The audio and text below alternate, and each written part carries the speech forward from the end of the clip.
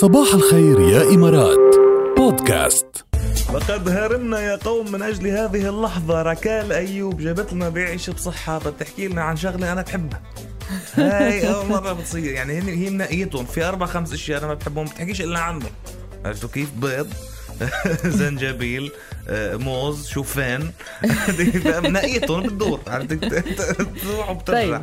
فاليوم بتحكي عن شيء بحبه أخيرا. يعني صدقت إنه رح أحكي عن القرنبيط. أكيد بدك تحكي عن لا إذا بتغيري بشرف يكفي البرنامج عن لحال. الزنجبيل. لا على أساس هي نفس الوزن، قرنبيط زنجبيل. يعني يلا 4 فوائد صحية ومميزة للزنجبيل. خلص أوكي، بنرجع لكم بعد شوي. عم تسمع صباح الخير يا إمارات مع ركال وجاد على راديو الرابعة. عيش بصحة. ما تزعل يا جاد، عاملي ميكس، يعني خلطة الزنجبيل مع الشوفان. شوف شو بيطلع منه. خلاص حكينا عن القرنبيط بعد. صيدلية غذائية القرنبيط. أوكي. منخفض السعرات الحرارية، غني بالفيتامينز بنفس الوقت. وبيحتوي على كمية كمان من العناصر الغذائية، من الفايبرز ومن فيتامين سي، فيتامين كي، فيتامين بي 6 والبوتاسيوم، المغنيسيوم، الفوسفور. كل هيدي الفيتامينز موجودة بالقرنبيط. يا عين يا هيك تكون الأخبار الصحية يا بلا. ايه كمان ومقلي بيسوى. لا خلينا بلا المقلي، عم نحكي نحن إذا مشوي فيك تحط له شوية زيت. أنا قلت مش حتقطع على خير. يعني أنا قلت هي محضرت لي شيء بالآخر، خبيت لي شيء رح يصدمني. إيه. بس أنت مجربه مشوي شو طيب؟ هو مشوي طيب. إيه.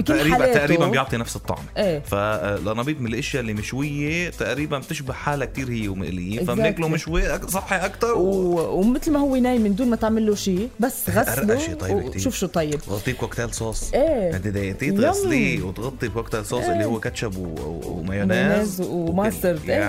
يعني صحي كمان للأمعاء عم يقولوا، لأنه طبعا غني بالفايبرز وفي نسبة مياه كمان عالية. مصدر جيد لمضادات الأكسدة اللي بيمنع طبعا السرطانات، أمراض السرطان. وعم بيقولوا كمان إنه بيساعد بفقدان الوزن لأنه غني بالفايبرز ومنخفض السعرات الحرارية. فكرمل هيك بس يأكل الواحد قرنبيط بحس حاله شبعان لوقت طويل، وبالتالي بيكون عم يحرق بهذا الوقت وما عم ياخد أكل تاني فبيضعف. ممتاز القرنبيط. يلا أرقشوا قرنبيط اليوم أو شو بالفرن. عيش بصحة. طيب من الصحة للأشياء اللي بتزيد صحتنا النفسية هيك تألقا، لما نعرف أنه بدنا نربح جائزة هالقد قيمة. سباق جائزة الاتحاد للطيران الكبرى للفورمولا 1 بأبو ظبي استعدوا ل4 أيام من الإثارة على مسار الحلبة وخارج مسار الحلبة كمان، لأنه حدث رياضي وكمان في أكبر نجوم، بعض من أكبر نجوم بالعالم بحفلات يا سلام لما بعد السباق مع خالد مساء الخميس، تورمزي الجمعة، لويس كابالدي السبت، وفو فايترز الأحد. فيكن تحجزوا هلأ على 800-927، وفيكن تفوتوا على yasmarinacircuit.com، أو فيكن معنا تربحوا تذكرتين للمدرجات بقيمة 4000 درهم لتستمتعوا بالسباق لمدة 3 أيام، بالإضافة لكل الحفلات اللي حكينا عنها اللي مرافقة للسباق. اللي بدكم تعملوه آخر مرة بنذكركم فيه، تبعتوا لنا على 7008 F1 من فورمولا 1. F1 بنسهل عليكم، وبتبعتوا لنا مع اسمكم كمان على 7008.